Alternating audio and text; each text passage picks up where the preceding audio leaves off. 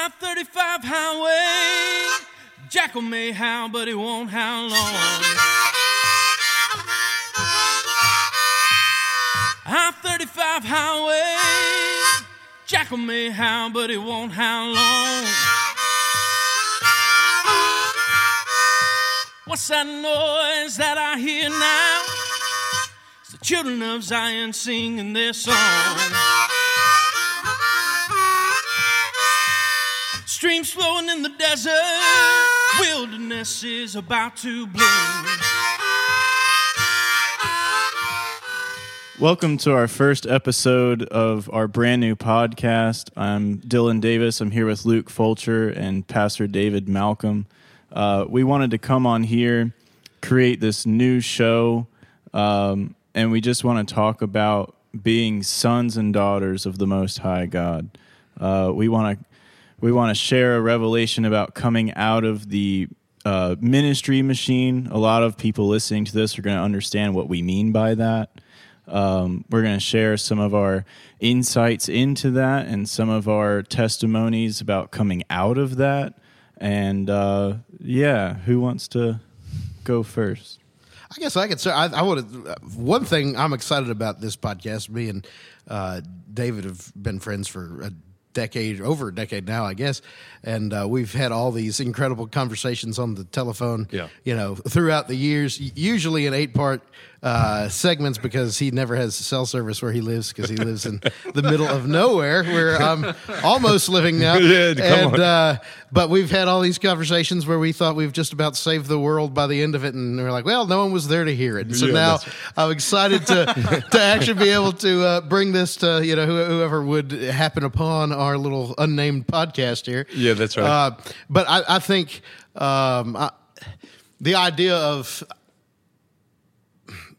I think where we're going with this, there's Isaiah 35, prophesies about a day where the wilderness begins to bloom, and a place that had been desolate begins to teem with life, And I think it's a picture of what God wants to do with the entire world.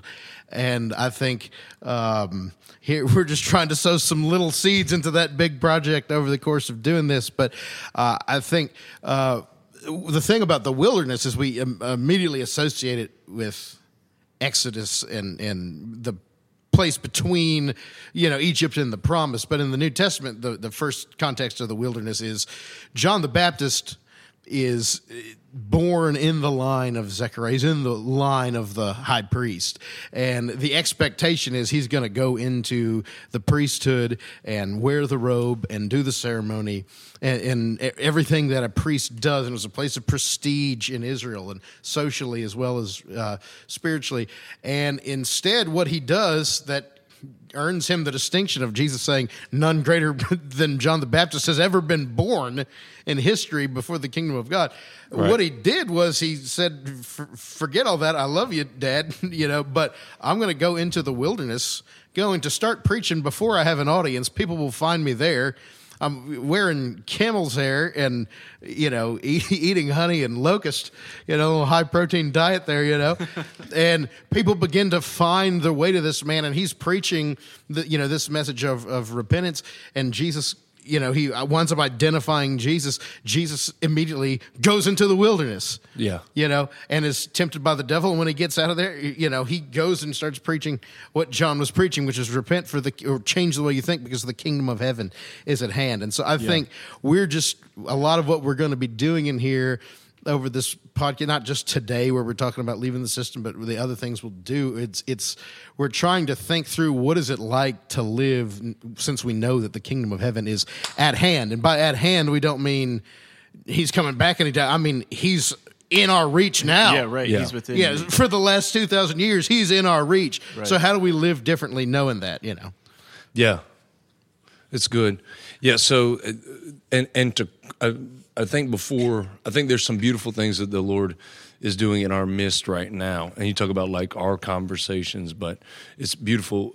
Dylan, you being here, I feel like we have those same conversations where the wind just starts to move, the swirl starts to happen, and revelation comes almost the scripture says As we're that Holy, talking. right. The Yeah. scripture says Holy Spirit will put the words in your mouth, and we must be kings because he said that's what it was for, right? So we're royalty. So when I talk to you, there seems to be Holy Spirit putting something in our mouths, and so not just that we are trying to communicate this place that we are, and I think part of the reason why we've waited so long is I think it was for us to sit down together like this and for this time. But I also think that right when I think about the story of John the Baptist while you were talking, I think about. So John the Baptist goes out. He goes out with the intention of preaching that message, but he, like you were saying, he's rightful heir. He's a zealot. He's next in line, right? And but the beautiful thing is that Jesus comes and bears witness to what he's saying, and I think that's the reason for doing this podcast now is because more and more we are catching that not only have we stepped into or maybe stepped out of, or still trying to live as sons, and he's still pulling weeds out of the garden, and something will sprout up, and he's still tending to us, but also that we're catching the fact that he's bearing witness more and more to this message of, John the Baptist said, you brood of vipers, or he's, repent for the kingdom of heaven is at hand. And the amazing thing was, right, that his unveiling didn't come until Jesus had come to agree with it. Mm-hmm. So I really believe there's a wind right now that this is going to hit some people's heart where there's an agreement that Jesus is bringing to this message of this long view, this simple sonship, this obviously gospel, life, and this simple devotional heart. And so that's our prayer with this is or at least mine in this is I don't know where the wind's going to swirl in this, but that's my prayer out of all of this. So I'm really thankful for that. Yeah, and for that moment.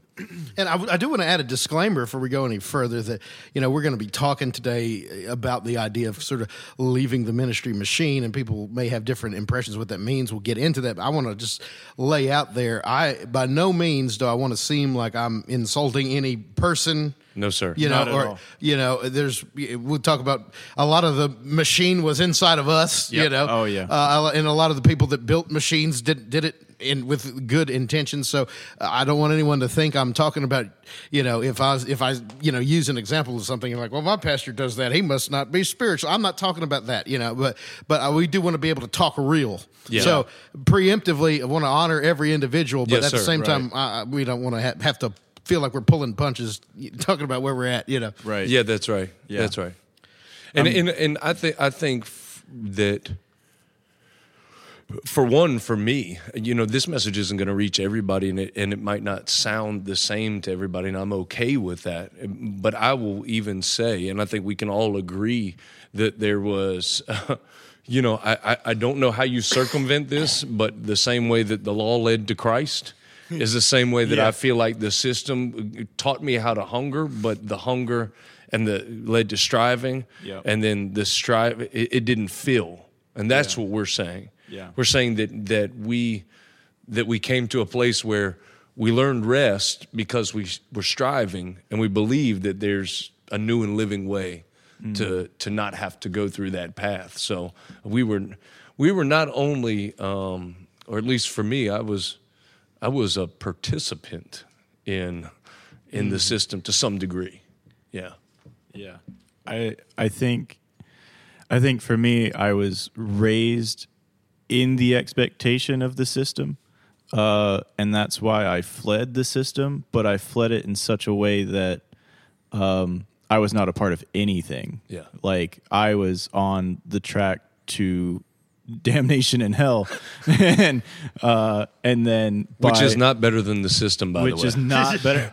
I'd rather be in the machine on the same road than go the opposite way. Right. But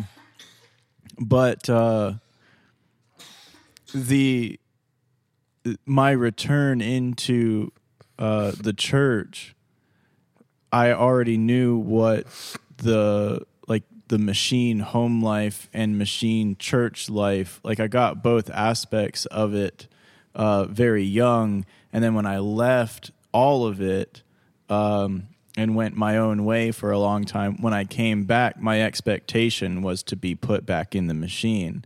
And that was one of the biggest reasons why I didn't want to come back to church, was because I'm like, as soon as I get back there, some robotic person is going to shake my hand and ask me where I've been for the last 10 years. Yeah. And that gave me anxiety. But it was actually the complete opposite of what happened. Maybe the Holy Spirit just shielded me from most people, and that's a good thing too. But when I came back to church, it was actually not this cold, hard machine that I had remembered. Mm. And now there were still people that, were in the machine, are in the machine, whatever. I feel like in some ways or another, I'm still wired by that same machine that I wanted to leave behind. And I think that's kind of where I'm at now, is I'm trying to, with the Holy Spirit, pull those wires out to where I'm now just an organic son. Yeah, that's really good. That's really good. Mm. Yeah, I think for me, I was someone who really was born in the fire. I was where I came from. My dad was living in all kind of craziness in the drug game and all kinds of things, and there was a move of the Spirit happening at a tiny little Pentecostal church in Nowheresville, Virginia, that all of a sudden it seemed like every biker and druggie and addict in the whole town got saved and built that little church into the biggest church in the town, which no one would have ever pegged. As far as I'm aware, it was the first Spirit-filled church in the town. I could be wrong, but I was born into that kind of a testimony, and so and I experienced. We moved to a church in Richmond when I was younger that was like got hit by what was happening in the Toronto Blessing like immediately, and I remember being drug out of kids church on a regular basis, just slain in the Spirit, with all the with all the kids, and that was just what happened, for months at a time. It might have been more than that. It felt like more than that, but I was a kid, so you never know. But it might have been 3 weeks. I don't know, but they were good. They were good, I tell you. And so I get, I guess, serious about God. I mean, I don't know when I ever wasn't saved, I guess, but I started to get serious about God around the age of 12, and we're having, and there was enough of a consciousness of revival and what that means. It was, in the culture. And, but one of the things that happened around that time frame, we were talking about this the other day, is somehow this leaven of this, and again, I've put my disclaimers out there already, so I'm just going to let it rip. The whole seeker-sensitive thing that we have to, build the church around what's going to attract people, because we don't trust the Holy Ghost to attract people anymore, even though he's the only one that saves us. That's right. But that'll scare people off, and so that leaven starts to come into the Pentecostal world, and we're right off of the heels of some of the greatest revivals in history in the late 90s. Right. Yeah. And in the early 2000s, it turns into everyone's trying to go, imitate what's working for other people. And I don't know what the Lord told Joel Osteen or Rick Warren or any of those people, but God didn't tell that word to everybody. Yeah. Right. They may have been being obedient to what they heard from God, but that was not what most people were trying to copy that, Yeah. And so that leaven kind of runs in, and I feel like a lot of churches kind of got caught betwixt and between. And place I was at did so much good for me. I honor it so much, but we dealt with a little bit of that betwixt and between of that game. We're going to be all about revival at 1 minute, and then we'll get distracted by some of the seeker stuff the next. And so what happens is, I kind of just sort of assume the culture is shifting to where, as a young Christian, I'm a teenager at this point. I just assume that you kind of have to do this build it big thing if you're going to reach the world, because that's just what the message I was getting as a 15, 16-year-old, right. And I think I had one of the most important moments of my life happens when I was in college, and I went to a conference and heard a man preach by the name of Damon Thompson, who I'm proud to say became a apostle and spiritual father to me. And you need to just listen to every podcast of his that you can possibly find. There's hundreds of them. Listen to all of them. And he was someone who was at the top of the ministry machine. I mean, going TBN and the whole deal, and his message was basically like, I've been to the top and ain't nothing, and don't waste your time trying to go here. Stay in the presence, and he hadn't even fully had what he would later term systemic exodus, which is kind of the idea we're talking about here today. But he was on that path, and I was able to sort of follow him without having to go through some of what he went through to get there. And I think there's this thing of after a certain time you're just feeling like you have to build this program and build this, do everything you're doing to get people, and it puts all this pressure on you to kind of produce something. But the reality is the whole purpose of us gathering together was to host one person. Yeah, that's right. And it's the Holy Spirit. Right. Yeah. And there's this thing in when the tabernacle of David was built in Israel, right? Israel, the Ark of the Covenant is brought inside of this tabernacle. And for 40 years, Israel is brought around the manifest presence of God. They've got worship going 24/7. And, David is taking rest in the shadow of his wings, which a lot of people believe is saying he was taking naps under the Ark of the Covenant.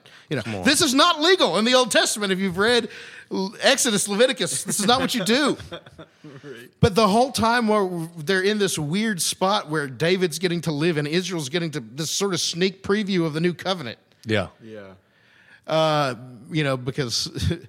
Because David's hunger overrode our conceptions of timing, and in the midst of this great mysterious thing, there's still another tabernacle where they're having to make the same sacrifices at the tabernacle of Moses, but there's no glory there. Right. Wow. Yeah. The glory's in another place. Right. And I just think that the church culture at large in a lot of places has gotten into this spot where we're like the tabernacle of Moses. We're making the same sacrifices. Yeah. The glory's not there. Yeah. And listen, when the tabernacle of David is up, you don't go back to the tabernacle of Moses. That's right. And God's given us the opportunity to live in the present and build everything we build around one thing. Yeah. And if we don't do that, if we live in that inferior temple, I think that's tragic.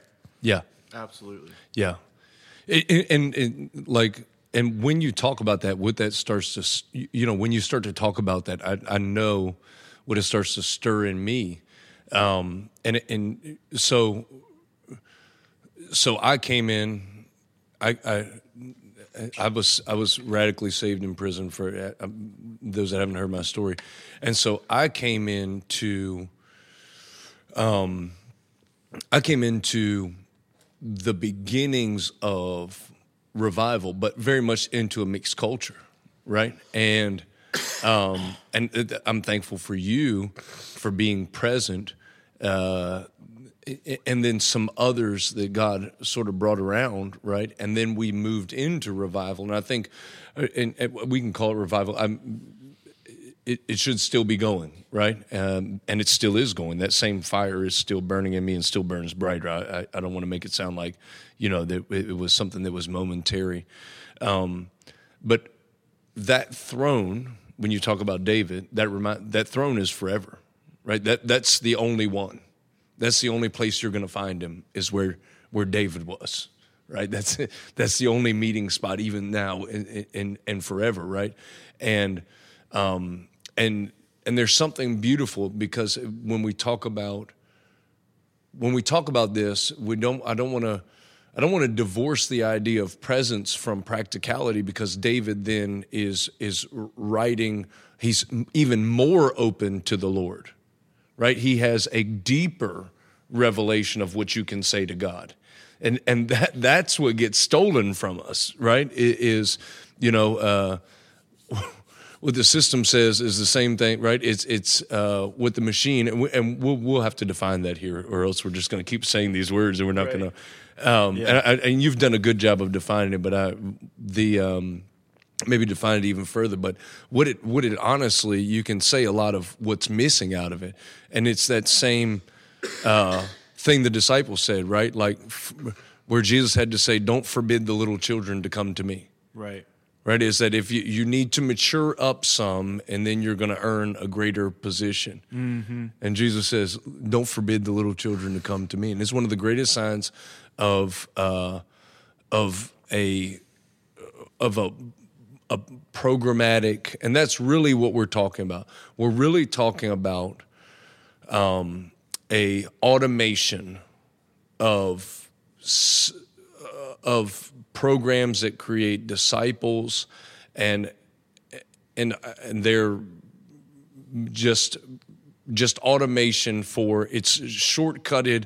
If we build a church culture that has these core values and this vision statement, and it's easily accessible, and it's open to everyone, and it doesn't offend anyone, and it's very bland and vanilla, then we can create least common denominator kind of believers, and we can plug them back in, and then they can reproduce, and then we'll have ongoing supply of volunteers to continue to, and what I found was, I'm so thankful for the same voice of listening to what Damon was saying there at that exact time, because I was just leaving from where we were.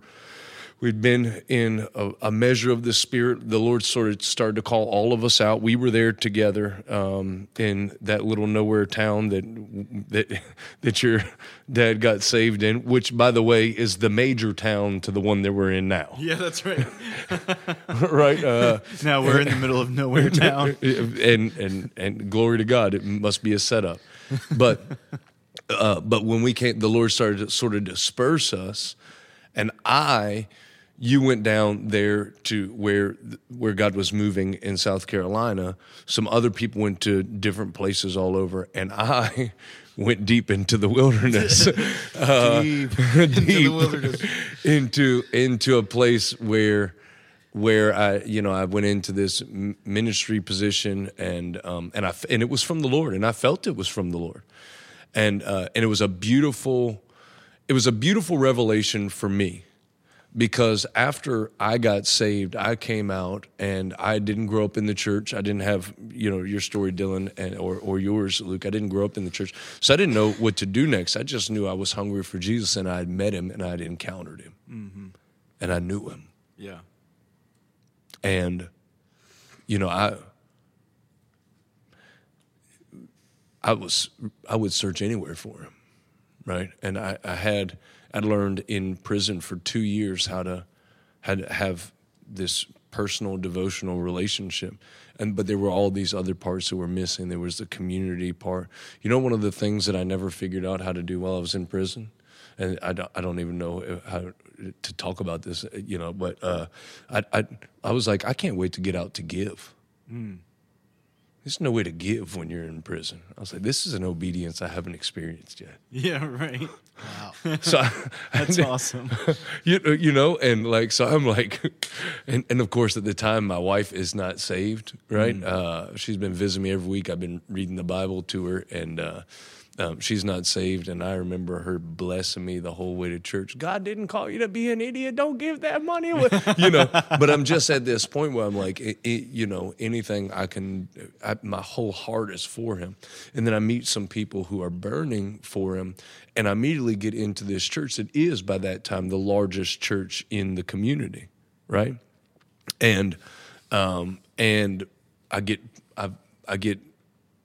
as they say, plugged in. Yeah. Right. And I was thankful.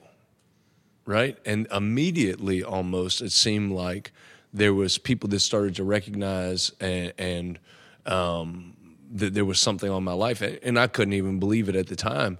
And they immediately. So here's the thing.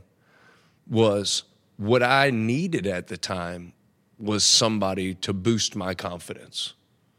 Right. And it wasn't to make me courageous. And I taught Sunday school and I preached messages in chapel. I preached messages early on, and I don't know if they were just looking for a warm body. I preached heresy.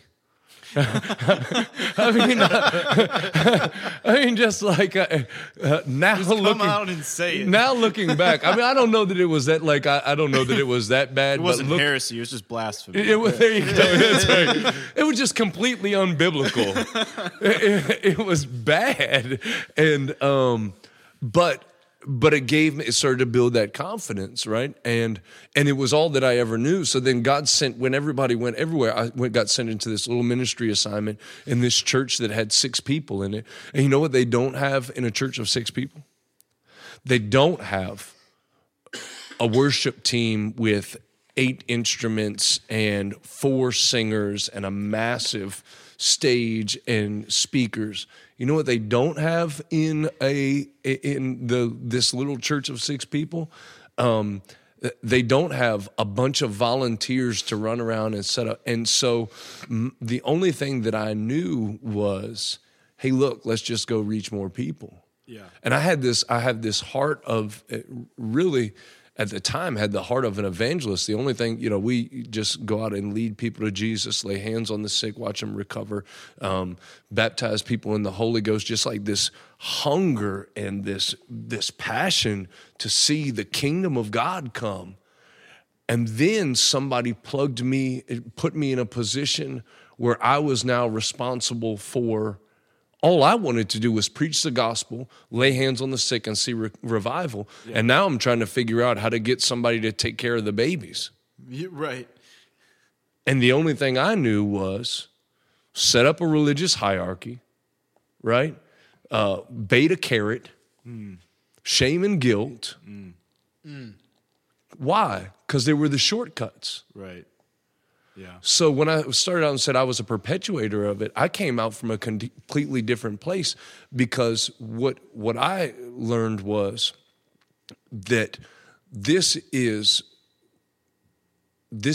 fruitless, and my heart, because I never lost, even as difficult as the ministry position was, and it did incredible things in me. You've never learned to worship, to really worship, until you don't have the things that you think make for incredible worship, and you still press in for presence, because if he be lifted high, he'll pull me in. Right. That because I'm a son of the Most High God, right, I'm seated in heavenly places. And if the glory just falls here, and I was blessed, I think, because of that. I was blessed because of the pushback. That became the blessing. But what I was blessed with initially really was that I was just convinced. I had never been in a ministry position before, and I was just convinced that if he just shows up, yeah. I was blessed. We didn't have enough resources. We didn't have enough people. We didn't have enough money. We didn't have a cool enough building. We didn't have enough musicians. We had to depend on Holy Spirit. And I'm thankful for that. And I'm thankful because I'm thankful that it didn't work any other way. And there was nothing left. There was no other validation. I mean, you didn't get to go there. Luke. Red roof. Luke, do you have a comment on red windows, red carpet, red hymnals, picture of Jesus behind the pulpit. Have to. Without question. Yeah, that's right. Anglo-Saxon Jesus hanging out, blonde hair, blue-eyed Jesus hanging out behind the pulpit, right? Fake flowers on the pulpit, right? And it was rough, right? But it's one of those deacon-possessed churches, as they say. Oh my God. I've never heard that before. That's so good. Awesome. But that was my journey in, right? Was that. But he showed up. Yeah. He showed up. And we saw miracles and signs, and we saw wonders, and we saw people baptized in the Holy Ghost, and we probably, I don't know how many people we baptized in water. I don't know how many of them came up talking in tongues. I don't know how many people, there are people that still we run with to this day that are still healed of major, I'm talking about like heart disease, hearing lost, blind eyes. We would have nights in that place when there was nothing else. When we had just sang. All right, I'll give you an example. This is how it was. I'm not trying to dominate, but just this will give you an example. So I preached a message on the victory of Jesus. Right? I preached a Holy Ghost. We are here to take over. Yeah. Well, and someone got up at the end. I mean, I'm talking about like greater is he that's in you than he that's in the world. Yeah. Yeah. You have been given the same authority as Christ Jesus, Yep. and he has all authority in heaven and on earth. And Yeah. and I get done. Were you there? And there. someone gets up and says, "This has been such a special service. I feel from the Lord that now we're supposed to sing, I'll fly away." Am I lying? I was there. I was eyewitness. So that's what, but he moved in all of that. And he moved in spite of all of that. Yeah. And he did the kingdom things in spite of all of that. Yeah. And it was God's grace because I was hearing this message that was saying to me, not try to slam that stuff in here, but let all of that die. And so when we got an opportunity to plant this church with a bunch of incredible, beautiful people that some have been here the entire time, some God has called on somewhere else, some left. And, but a number of us have been perpetually in this place of learning what does it look like to die to all of that desire, every other metric except for hear and obey. Yeah. What is the Lord saying?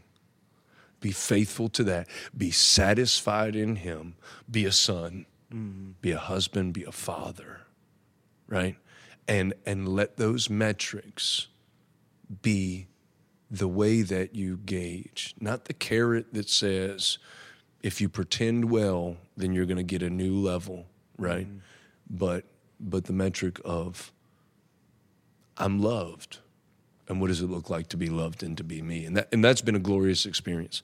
So that's really what we're talking about when we're talking about the system, right?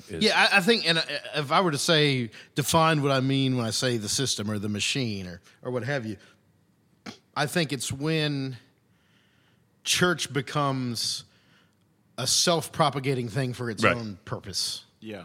Because the purpose of the church is to be a dwelling place of God together in the Spirit. And so what happens is... Because we're not anti-church. No, not at all. We're working for churches right now. That's exactly right. So We're sitting in a church we are right in now. church right now. I also am one. So there's come on. It's, so, I think... Glory. Shout. So again, I mean... no man hateth himself. That's right. So don't think we're angry deconstructing our faith. That's not us all. No. But what happens is we want to see the bride of Christ be what she's supposed to be. Yeah. Is what we're here. And what happens in... And we're not discouraged by the immaturity. We believe that did what it did, and now we're in a new place. Yeah, I think...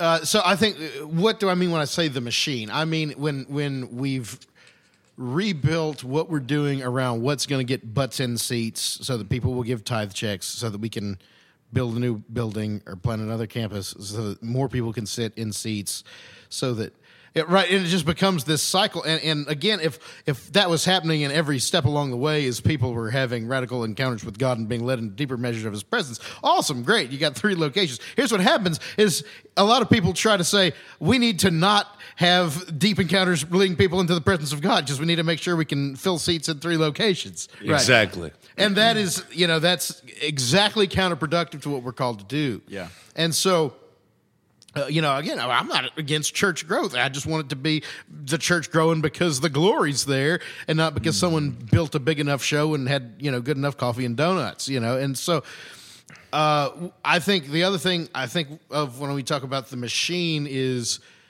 exploitation. When the value of people in the family is assessed based on what they can bring to the growth of the organization. Yeah.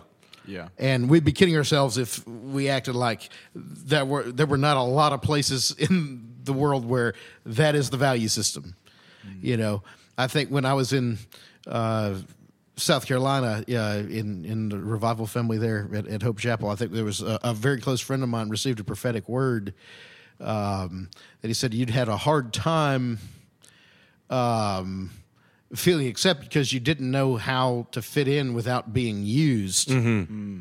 Right. And the idea, and he said, but the problem is God didn't bring you here to use you. Right. In what other context? I get there's a here I am, send me, right? That's biblical, right? I get that, right? I'm doing that now. But in what other context do we talk about using people and we feel like it's like this thing that people are falling over begging for, right? And so, and yet there's a whole lot of people who don't know how to be a part of the family of God or in the without what can I do to be used? Yeah. Yeah.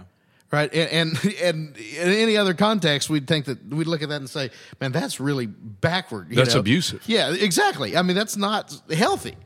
And not to say you shouldn't have a place for your giftings. I get all that. I'm just saying we've gotten it so out of context and so out of order because it's become a thing of self-definition for people. They don't know how to exist without some sort of validation from externals, and that's what we're talking about coming out of. It's how do we create a world where it's not about platforms, it's not about positions, it's not about the metrics of ministry. How do we actually minister the way Jesus did? Yeah, right. And so that's the biggest. That's the biggest issue that I think is the problem with it. And because other than that, right, like Paul says, some preach for their own belly.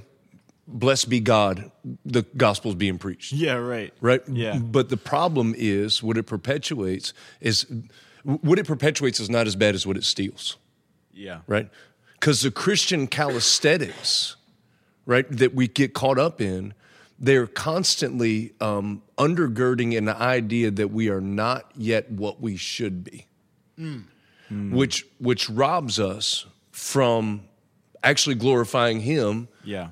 By being fully accepted and coming. So what it keeps doing, whether or not we say it or not, and we say this all kinds of different ways, right? When we talk about discipleship, we don't talk about discipleship the way Jesus talked about discipleship, which was, hey, come, let's walk a while together, right?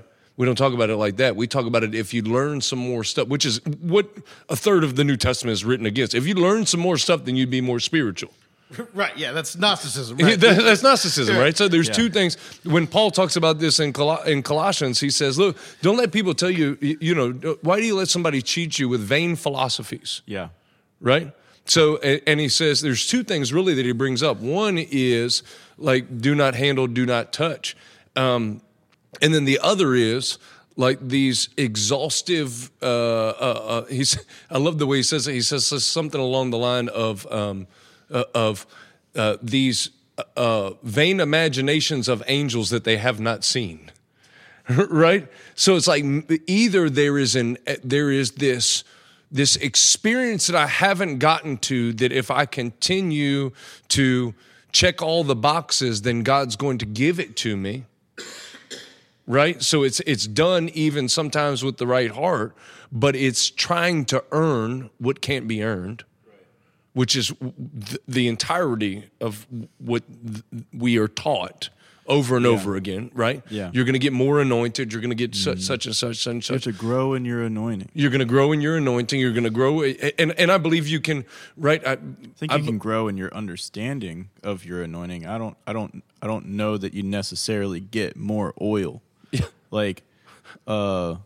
or thicker oil, like, or more potent oil, right? Like, or whatever we thought we were doing, right? Because it never happened, right?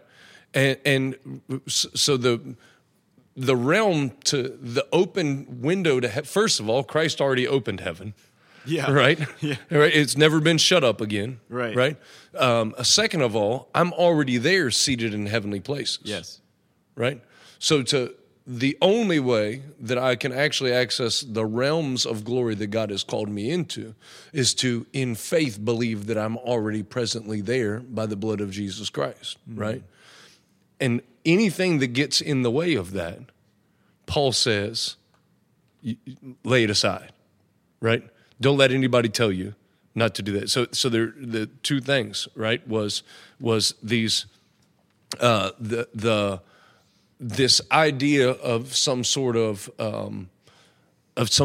experience that you're missing out on because you aren't washing your hands right, or this idea of you're not what you should be. You need a more legalistic life, right? And both of those, I think all that we have to be careful of is kind of the discipleship that's like self-improvement, that says, I can, and it's all through our culture, but it says I can't come to God until I get this thing straightened out, right?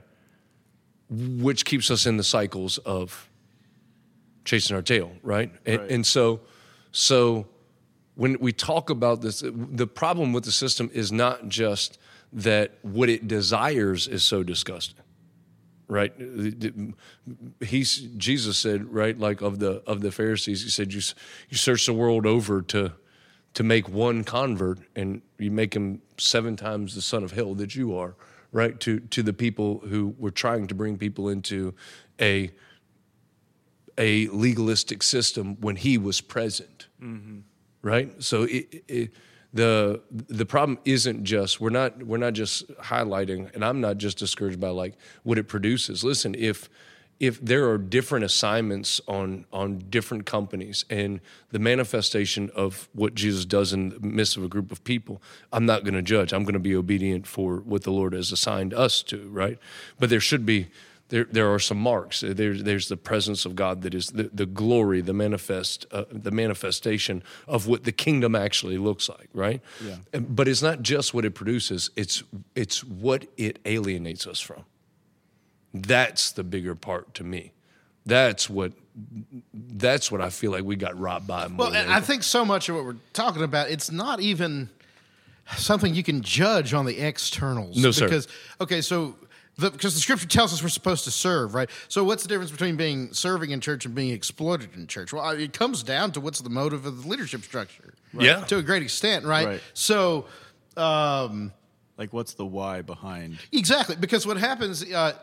So there was a few years ago, a man who pastored the biggest church in the state I was living in at the time had a fall and resigned his ministry, was driven to alcoholism over, and in his statement to the church, he said it was the reason he, developed the problem was because of the continual pressure to get to a particular, I want to say it was like 20,000 or some incredible number of people. Now, this is already a man that people had tens of thousands of people came to his church, right?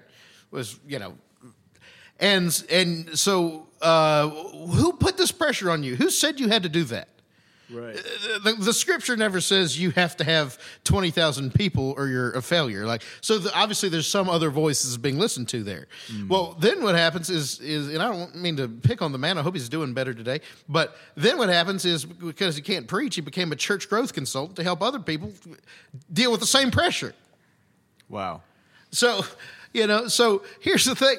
You mean you said he can't preach while he was sat down? Yeah, while he was sat down, this is what he did to keep the money coming in was to try to educate other people on how to grow their churches, and that probably worked. I'd be willing to bet. But the problem is, like, if you're in that rat race, and the only reason you need someone in the seat is because you're trying to get to 20,000. then all of a sudden it shifts to where it goes from the person's in the parking lot serving on the parking team because he's trying to create a place for people to encounter God, to now he's being used to get other people in to feed the machine. Right. And that's a different thing. Yes. It looks the same to the guy working the parking lot. Come on. Yeah. And if you know the language, you can produce that result saying it's for one thing. Right. Yeah. And that's the danger. And that's really what we're speaking to, is that what we're experiencing while we talk about all of this is we don't notice it because, oh my gosh, it's, there were some people doing this. It's because it's been in us. Yeah. It's been in me, like that's what I'm learning how to find. I think we are all learning, not to that degree maybe, but we are learning how to not need to not find that a man's approval or that a metric of success could add anything to my status as son of God and to my communion with him. Yeah. I mean, that's what has had to, that's what's had to die over and over and over and over again. And that's maybe the entire reason for chronicling all of this in this podcast, is the idea that it's not even that I personally can say that I've found a way to do, that I've seen all the fruit of what some people would call, success. I'm not saying any of that. What I'm saying is I don't have that other fruit in me anymore. Yeah. And that's glorious. Right. Right? I don't have any more. I've reconciled my heart to the idea that him and him alone, he's worthy, man. And I think it's a really good point to point out of what you just said, is that you're talking about like the fruit that's coming out of your life now versus the fruit that was coming out before. And the scripture doesn't say that a bad tree doesn't bear any fruit. It says a bad tree bears bad fruit, and that a good tree bears good fruit. And so this machine, this system, like depending on what's going on with your leadership and what's going on with you personally, like as you're listening to this, as you're growing in your walk with Christ, is that fruit is fruit, right? Like whether it's good fruit or bad fruit, if you're doing something, you're producing something. And as we were talking about in the last few services that we've had here at our church, is that the oil flows down from the head, right? And so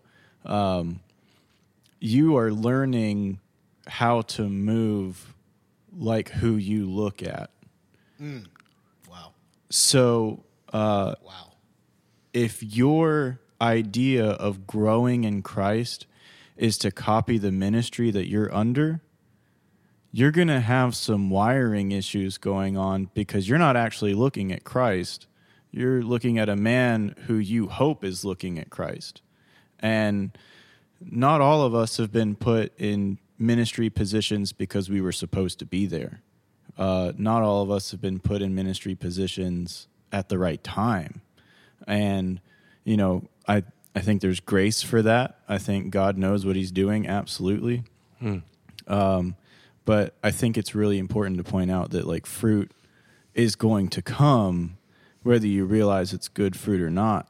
And another point that you made was that validation from man is something that we have to like work out of ourselves, especially me, because in the beginning of my walk with Christ, I'm having these like ridiculous encounters in my bedroom with Jesus, and I'm like seeing all of these crazy things. Like, I'm not going to get into all of that, but I'm seeing all of these visions and having all of these dreams, and I'm going to people at my church that have been Christians for years, and I'm like sharing my experiences with them, not because I think I'm having like this,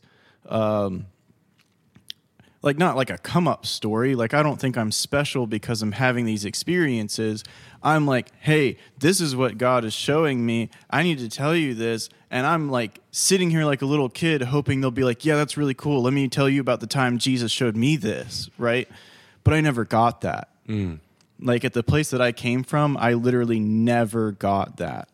And so the validation from people to me was like, oh, I'm having these experiences in my room, and like he's showing me dreams and visions, and I'm seeing sick people healed. Like the first miracle I ever saw was I prayed for a dude who his knee was blown out and God healed his knee. And now I'm like, that's awesome. But the people around are like, you have a healing ministry. And I'm like, what are you talking about? Yeah. So I'm talking about like dreams and visions, and I'm praying for people, and I'm seeing the fruit of what the Holy Spirit's put in me to do. And these people are like filling my head with all of these ideas of what I'm supposed to be doing. Cash it in. Right. And an entirely different conversation. Yeah. Yeah. They're looking at me not the same way I'm looking at me. And like, I'm like, this is really cool. The gospel's true. Right? Like John Wilbur's like, hey, when do we get to do the stuff? Yeah. Right? And I'm like, we're doing the stuff. And then I'm talking to people about doing that, and they're like, you're special. And so this is filling my head, and this is what I mean by the machine in my perspective of it, is that when we believe the word of God and we start seeing that fruit and we start seeing these things happen in the spirit realm, manifesting in this like temporal realm that we live in now, I was treated like I was either some whacked out kid or I was the next like big prophet. And I am neither of, maybe I'm whacked out, but I'm not like, I'm not the next Apostle Paul. You know what I mean? Like, I just wanted to be a believer, and I thought everybody was like this. And then you went through seasons of frustrations because of it. I went through seasons of frustration where I didn't see any fruit from praying for the sick. And then I saw actually out of my frustration, like people would bring people to me all the time to pray for them. And I would pray for them and they wouldn't get healed. And then maybe some time down the road, I'd be like, okay, whatever. And I'm just kind of like huffing and puffing inside myself. And then the person gets delivered of demons or they get healed of their ailment. And I'm like, well, that absolutely wasn't me. Like, I didn't care anything about this. And God loved them so much that through me and I guess you would call it my expression of faith. It wasn't my expression of love. God still healed them. So, because he's good. Because he's good. Yeah, and then it just draws you back to him. Right. Because it's just always going to all be about him. Right? It's always going to be about him. But people were making things about me as if I'm some kind of big deal. And then I came out here to this house, and I realized, like, well, I'm just a normal guy. Like, I'm just a son. Like, it's a pretty cool thing to be. It's a pretty cool thing to be. Just being a son means all of the experiences that I've had in the spirit and all the miracles that I've seen have happened because I've spent time with my dad, not because I'm special to humanity. Like, but special to him. But to him. And that's a whole different perspective to have, because if you're doing things for the approval of man, you're going to get very frustrated very quickly. If you're doing things for the approval of God, well, you're kind of striving now because you've already had the seal of approval of God on your life. Hello, you're here and Jesus came. So we don't have to work for that one. Yeah. Yeah, man, like I think the system that I came from had so many like I won't say his name, but a famous TV personality guy who does a show where they sell a lot of books of the people who come on the show. Not going to say his name. If you know, you know. But it was almost like a do better class. Yeah. Like, you're not the next top dog writing books. Like, buy this book so you can be the next guy who does the stuff. Yeah. And it's like, that was what I was raised in. And so when I started doing the stuff, it was like, you're going to be on that guy's show in like 10 years. Time to write a book. Time to write a book. Yeah. Which Luke is doing, by the way, writing a book. He's a different kind of. Yeah, that's right. Different kind of book. Yeah.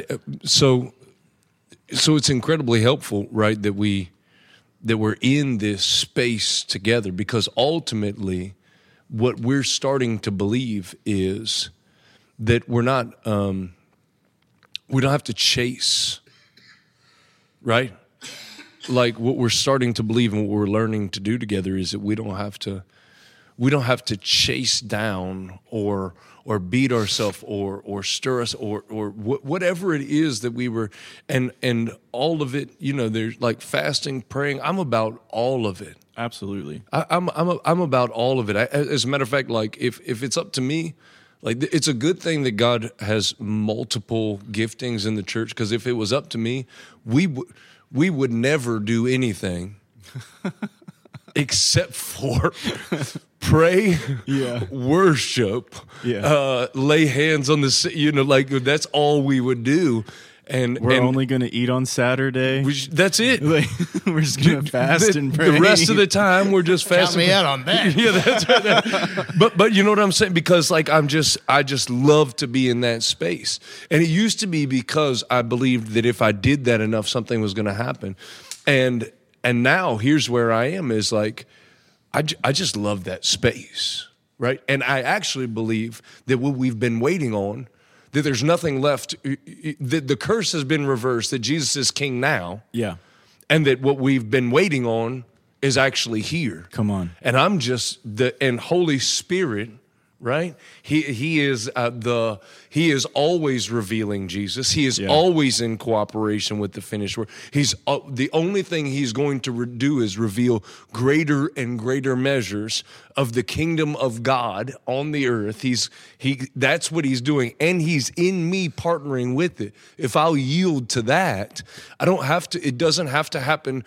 I'm not waiting on one day it's finally going to fall, and if not, I'm going to be disappointed every service until then.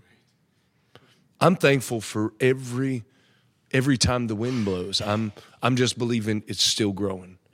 There's still more of it. We came to redeem this land. We're here in the middle of nowhere, outside of nowhere, 45 minutes from the nowhere that we used to nowhere at, right? Yeah. But it's growing. Right. It's growing, and it's not growing because we had a plan.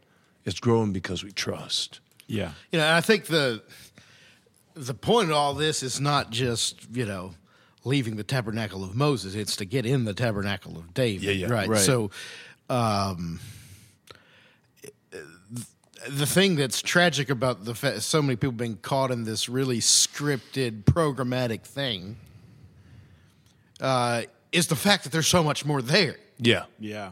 Right. It's the fact that, like, if we had the proper imagination to sort of dream what God's dreaming over our areas, right? Like, we would be having some pretty wild thoughts. Yeah. Yeah. Like, there would be some incredible things happening in our midst that wouldn't even fit into some little religious box, but we're so programmed to think God's dream for this area is to have a big church. And then and there's a lot of places that have lots of big churches and the crime rate is still awful, right? Yeah. Right. That have lots of big churches and there's still not, a place where you'd feel safe putting your kids in school. Have lots of big churches and half the people in there are going through divorces and they're just barely getting by, and so there's something beyond just being a butt in a seat. Yeah. And there's something beyond just having other people's butts in seats. Yeah. And That's there's what we're trying to get. And there's something past also hoping to move from being a butt in a seat to a man with a microphone. Right. Come on. That's what I'm talking about Yeah. this whole time. Yeah. Is that like I kind of just want to be a butt in a seat for a little while. Like I don't want to be the guy, right? Like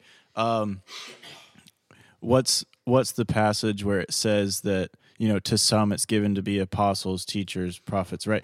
But I'm talking about like the better gifts over here. And it's like the best gifts aren't the ones where you're standing in front of people. Right. Like that's what Paul was talking about. That's like, what he said. Like to some, I'm giving you these 5 things, but like there's even more than this that is not going to be viewed easily from a noticeable. pulpit, right? And so for me personally, like my issue has always been, I want to be the guy with the microphone, see what I've got from the Lord, but that's not even me. You know what I mean? Like that's not what God wants for me, and that's not what I want for me, but that's like that fleshly struggle that I had early on in my And in my it could conversion. be what he wants for you. You may be dying to it, and it may not be. Yeah. But either way, you'll be no different than the Dylan that you are that he loves. Exactly. Yeah, I think the thing about, if you can't put your gifts on the shelf for a season, then what it's telling you is that the gift is not, a tool that you have on your tool belt that you can pull out when the Lord asks you to use it. But what it is to you is your personal sense of self-worth, right? Yeah, it's your identity. And there is obviously a time where if the gift's been buried long enough, where there will be a righteous desire to use it at a time. Yeah. But what happens is a lot of times we won't go through that process, because there's a lot of people's ministries collapsed because they went after it too soon before they had things in their heart settled about Yes, sir. where they stand with the Father, before they had stuff settled in their heart about how they were going to interact with their family. Yes, sir. in a leadership scenario, and deal with those pressures, before they had it settled in their heart, that the presence of God is going to be priority number one. They just got leapt into this machine. And listen, I don't think most people who are doing this went into ministry dreaming of big machines. I think they went into ministry wanting empty wheelchairs, but that takes a little time. Yeah. And so the thing that's easy to do is copy what is working for megachurch Pastor X. Yeah. Right. And so we start doing that, and then we get frustrated because we can't do that either. Well, For a lot and of it's times. not just, and I can tell you firsthand experience, it's not just that, and I, in the network that I'm a part of, we have more during the pandemic, we have more open churches without pastors, lead pastors, than we ever have. And do you know why I believe that is? It's because if your desire is to be successful, if you're wired to conquer, right? And the only way you can gauge whether or not you're being successful, whether or not you're conquering, is how many people are in the chairs. And then you can't put people in the chairs for 2 years. Yeah. You're going to go look for somewhere else. But you were never supposed to be conquering the bride, Yeah. right? You were supposed to be conquering the day, the hour, the ages, being leaven in the lumps, spreading out, right? Growing branches. And because we made it that one thing, there are people that are leaving the ministry altogether that very well might have been called, but they were from denominational structure, they were taught, this is what we want to see. And they may not have ever been said that, but 500 emails a day and the things that are celebrated. And the only way that we change the metric is we have to change what we celebrate. Yeah. Right? We have to get back to worship, and we have to stop. It comes all the way. It's everywhere, right? And so one of the statements that I always say is we're not growing rows of corn here. Right. What did we do when we tried to feed the nations? We grew rows and rows and rows and rows and rows of corn, right? Yep. And we said it's an unhealthy diet to eat that much corn, right? And it is, and high fructose corn syrup. So what do we do in the church? We just try to fill the rows with corn. Why? Because we know how to grow corn. Corn grows fast. If we put the seed down, we can put a lot of corn, and we can plant it all the same. Matter of fact, we can automate it, right? That's how we grow corn now. You can automate it, right? God is not in the corn business, right? He plants the seed, right? And one waters, God gives the increase. God plants. The word is the seed. Whatever comes up, whether or not it's a tulip or whether or not it's a cucumber or whether or not it's an oak tree or whether or not whatever comes up. Yeah. It's the only thing that anyone's responsibility to do is to take view of the landscape, call it beautiful, and see what the Lord has designed blossom, and then partner with him in what he's already doing. And that commission, that cooperation is what becomes the glory of the Lord, because his lordship produces it, not our answer to the email to how to get your church to 200, not our paying $19.95 to this guy to be my life coach. Yeah, not going and attending another conference going to tell you how to create an infrastructure and a structure so that you can automate everything, and so that it happens because it happened over there and it happened over there and it happened over there. Somebody's got to hear the sounds that are over regions. Somebody's got to hear the sound in the Mulberry Tree, and like you said, have some timing and some assignment to what they're doing, and have fathers that are present in families that are able to say, no, we're not ready to drive. We're 3. Right. Yeah. Right. Come on. I just, not long ago had a conversation with a dear friend of mine as a minister that, he talked about a church that he planted and talked about, he said that he did everything by the book, that it was supposed to be, the things you do now, and got there and got to the end of it and said, I wouldn't go to this church. Come on. Right. And the thing is, there's so many people in that trap right now. Yes, sir. Yeah. And the thing is, like, we have an opportunity to do life differently than the world, but we're trying to run the church like it's a Starbucks. I mean, it's not. That's not what it is. This is a place where God's family can come together and encounter the presence of the living God. And I'm telling you, I've seen the fruit of people that are still on the chase, and I've seen the fruit of people who have said, we're about presence.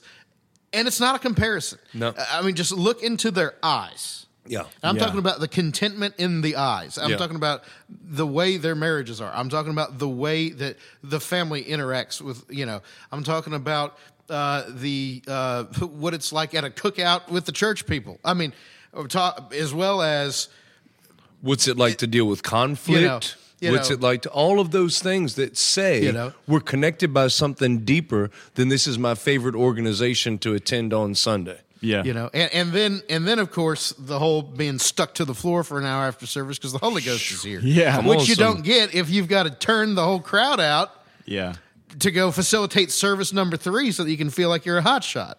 Which is which we're overlooking, and this maybe is where we probably should say. So we probably need to answer a couple of questions. One is because we've got listeners who are going to, so they've understood, they hear us, they agree. The 2 questions we need to ask is, okay, if the church is not that, then what is the church called to be? So what is the difference? So because I think there's a bunch of people out there that probably say, yeah, I know exactly what you're talking about, and that's why I stopped going to church. Yeah. Or that's why I stopped attending, or that's why I stopped serving, or that's why I stopped leading worship, or that's why I stopped doing whatever. It started out, it was this thing in my bedroom. Mm-hmm. Yeah. It started out with breath on it. Yeah. And then it became just a cog in a wheel.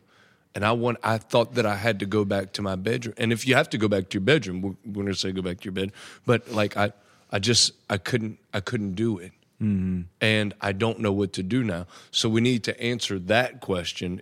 One is, what is the design? Because we're supposed to be growing in learning to, we are Christ in us is the hope of glory. Right. So we're supposed to know that, right? You were talking about a teaching that's just been sitting in me, is that we're anointed so that we can navigate to presence, right? Because there's an agreement with the Spirit in us and the Spirit in Him takes us to that place of communion, right? We recognize presence. And then what we do in presence, right? We operate, the church functions and knows how to act, knows how to operate in a different atmosphere. And then when glory shows up, then nobody does anything. Right. Right. Yeah. I mean, when the glory showed up at the temple, the priests were unable to minister. They were unable to do the thing, because what happens when the real glory of God is in a place, you can't get up and say, it's time for the announcements. We've got a video. Yeah, that's right. That's right. Which is not supposed to be irregular, because it's going to cover the earth as the waters cover the sea. The knowledge of it, it's there if we could know it. Yeah. Yeah. Yeah, right. It's everywhere. The earth is the Lord's and the fullness thereof.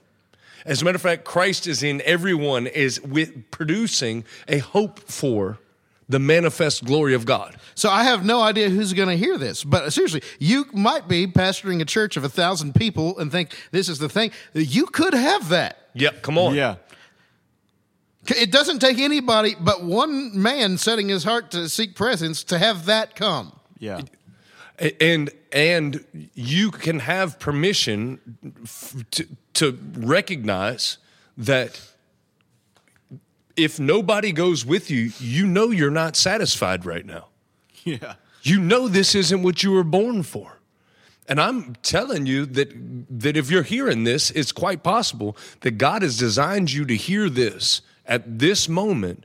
And I just say over you, God wants it more than you want it, and he will be pleased, and he will watch over you as he leads you into that thing. You don't even have to figure out how to go find somebody else to copy. All you have to do is yield. Come on. You don't have to go find somebody who's doing it and then go and do the same thing, because that's just the shortcut. That's what we're looking for, the shortcut. A man to go up for me. You don't need a priest to go up for you. You have a high priest. Yeah.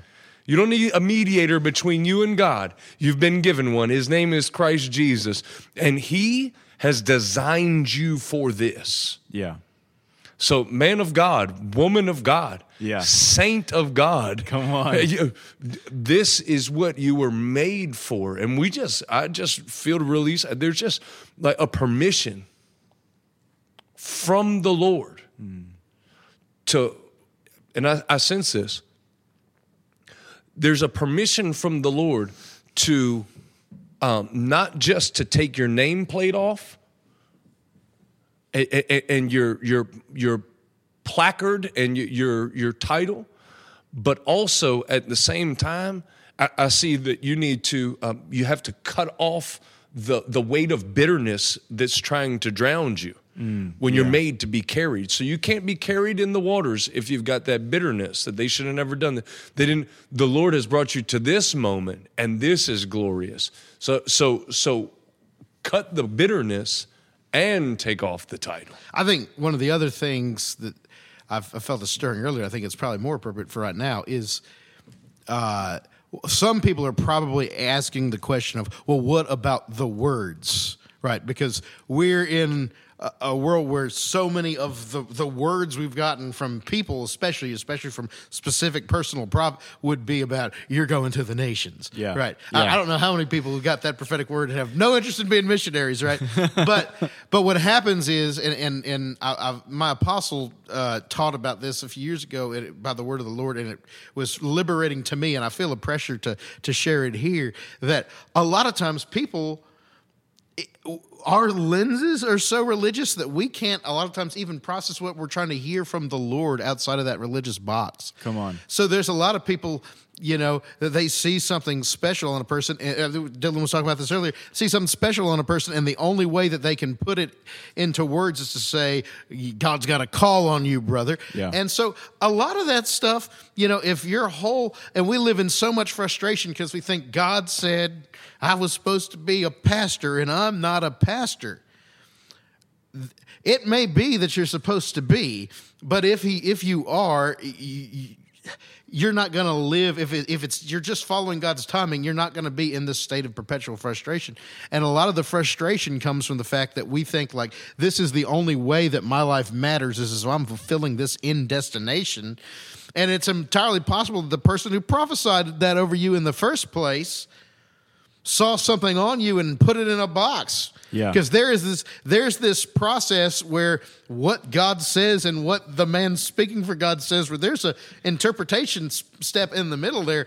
And that's why with prophetic words and stuff, you need to hold them firmly if you know they bear witness. But if you don't know, in your own spirit, man, that's right. Hold them very loosely. Yeah. Don't discard them. You don't despise them. I put them in my back pocket. Yeah, but because what will happen is you think you're supposed to do this because someone told you this at youth camp, and you're 32 and it hasn't happened yet, and you're frustrated. And like the reality is, did that man really think you were supposed to be a pastor, or did he just see the fire of God in your life and he didn't know any other way to interpret that? Come on. Because Right. we're now generations into this way of thinking.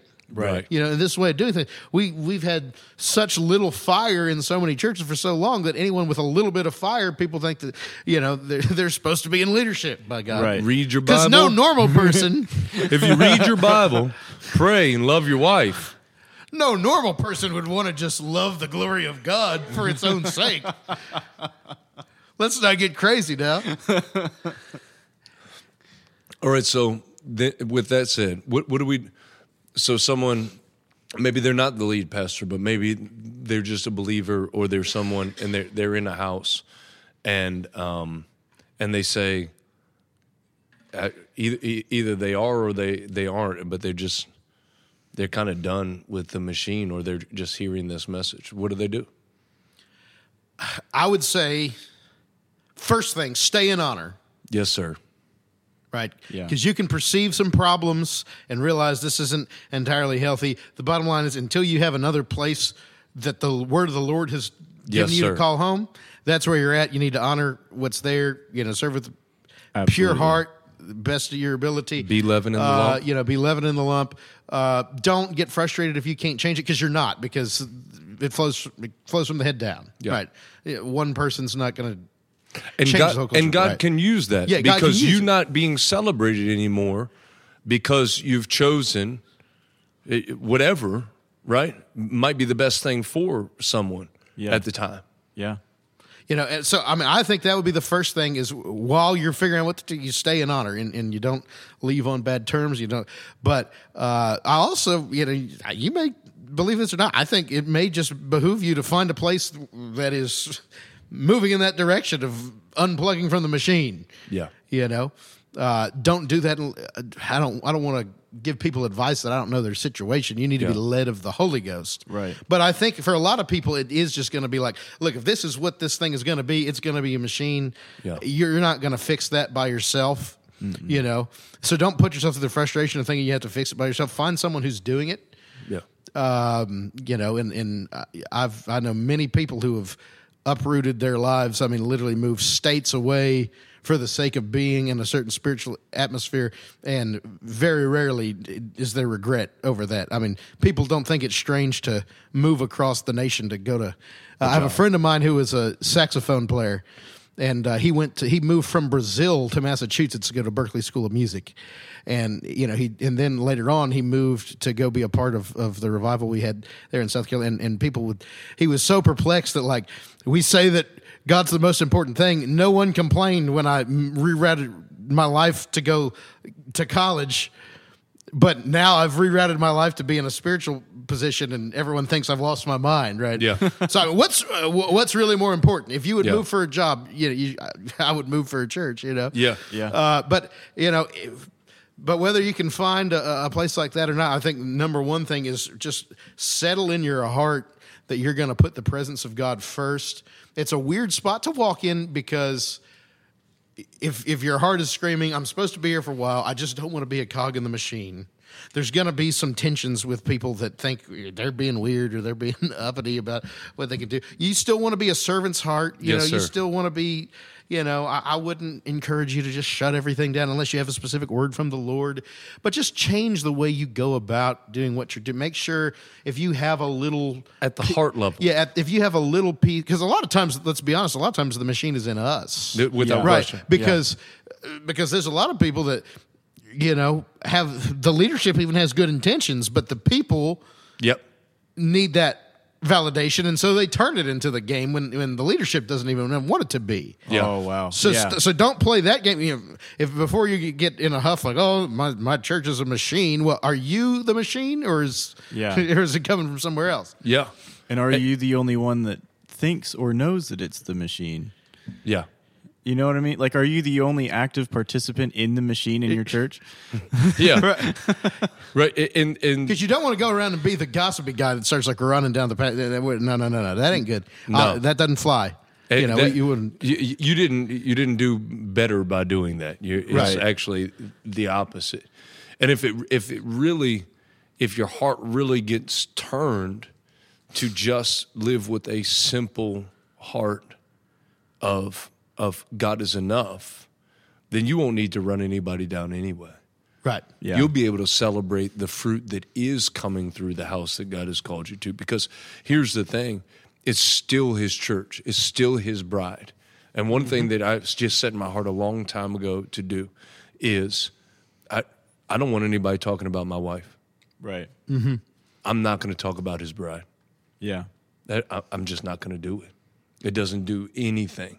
It doesn't do anything to benefit anyone. It doesn't do. I'm not going to talk about his bride. Yeah. Because you can have the right opinion and a wrong heart, and you're wrong. Yes. Yes. Right. And You can I've say done that before.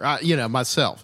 And what'll happen, you can say the right thing and not be righteous. right. Yeah. And the reality is, if you're in that place and where you're like seeing that things are wrong here, and you get frustrated about it, and you become a gossiper in a disrespect, you'll actually lose the credibility for your ideas. People, they'll say, "Oh, those spirit-led people. Oh, they're so spiritual. We don't want to have people like that around." Yeah. When you have these like Jezebel prophetess that run around prophesying about all the things the pastor's done wrong, what it does is it makes pastors not want to listen to prophets anymore. Wow. Yeah. Yeah. And you striving in the opposite direction is no different. Right? If you've determined this, I want to be a part of a spirit-led church, and God has called me here. So what I'm going to do is I'm going to take over a Wednesday night, and I'm going to make everybody shout and yell and cry and fall down and all kind of. It's just going to change in one night, and everybody's going to get it. You're striving in an opposite. You're striving different. Isn't any more trusting. Isn't any more fulfilled. Isn't any more loving. And so settle in, right? And I mean settle into God. And think generation. Think about your kids. I would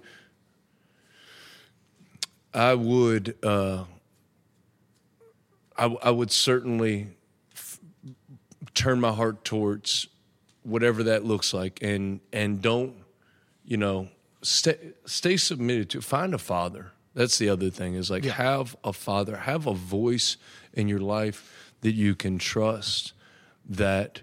And they don't have to be, stop chasing big people, just have somebody that loves you. And they may have different fruit than people that you think they're doing what you. It doesn't matter if they are a father. Listen to that kind of wisdom because a father knows you. Mm-hmm. You don't go out and having a coach isn't the same as having a father. Having a mentor isn't the same as having a father. A father knows and loves you, and listen there, and love there, and don't start doing house church or if you can't. This is one of the things I see happen all the time with this generation, and I know that the language we're speaking is so appropriate for so many people that I see that are in ministry now. Just don't forget you can't sacrifice something to be true in the spirit because there's something that's missing in the spirit.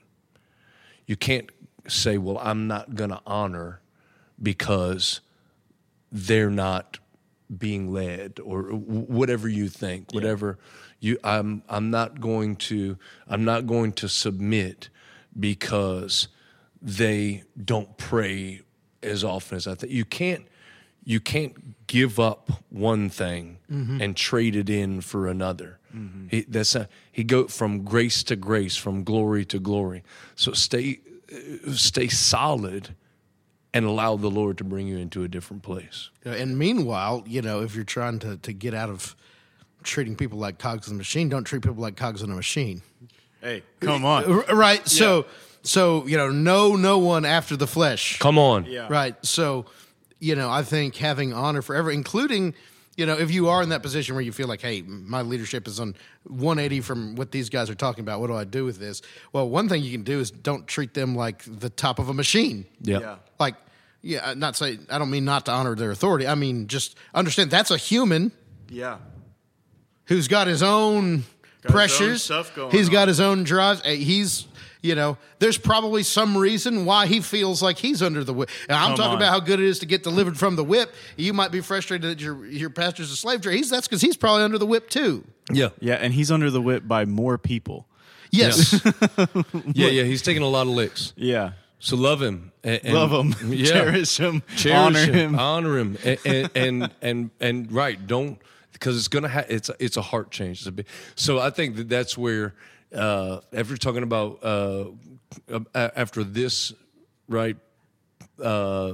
podcast, however you hear this, I think that's a great place to go next is to start to talk about the family of God and talk about no man after the Spirit. So I think we can have some conversation around that. That's something we've been about honor in every direction, how the family of God operates, how we learn to how there's a greater. I was thinking about it when you were talking about like receiving visions or dreams and how in a company of believers it can recognize what one another are in the Spirit and not using one another, but watching the way God weaves together and watching the way that he grows the kingdom and watching how he grows the garden is a beautiful place to go. So Yeah. So we'll talk about that in our next episode Of whatever we call this. of whatever this podcast is called. Maybe by next week we'll have a name. in Jesus' name. In Jesus' name. Yeah. So we just bless you. We thank you if however you're hearing this, we just bless you right where you are. Yeah. And we thank you for joining us on this journey as we chronicle, remember some of the things that God used to bring us to where we are. And as we chronicle the days that we walk in, this favor that's for a lifetime, this sonship by which creation is coming out from underneath of his bondage, and this beauty that is growing and filling the earth as we watch together for the days to come, as we watch the garden sprouting in the wilderness. Come on. Yeah. We're thankful to be those who write these days down. Yeah. So we just bless you. Bless you. Streams flowing in the desert, wilderness is about to bloom. Well, it don't look like much now, but you won't recognize it soon.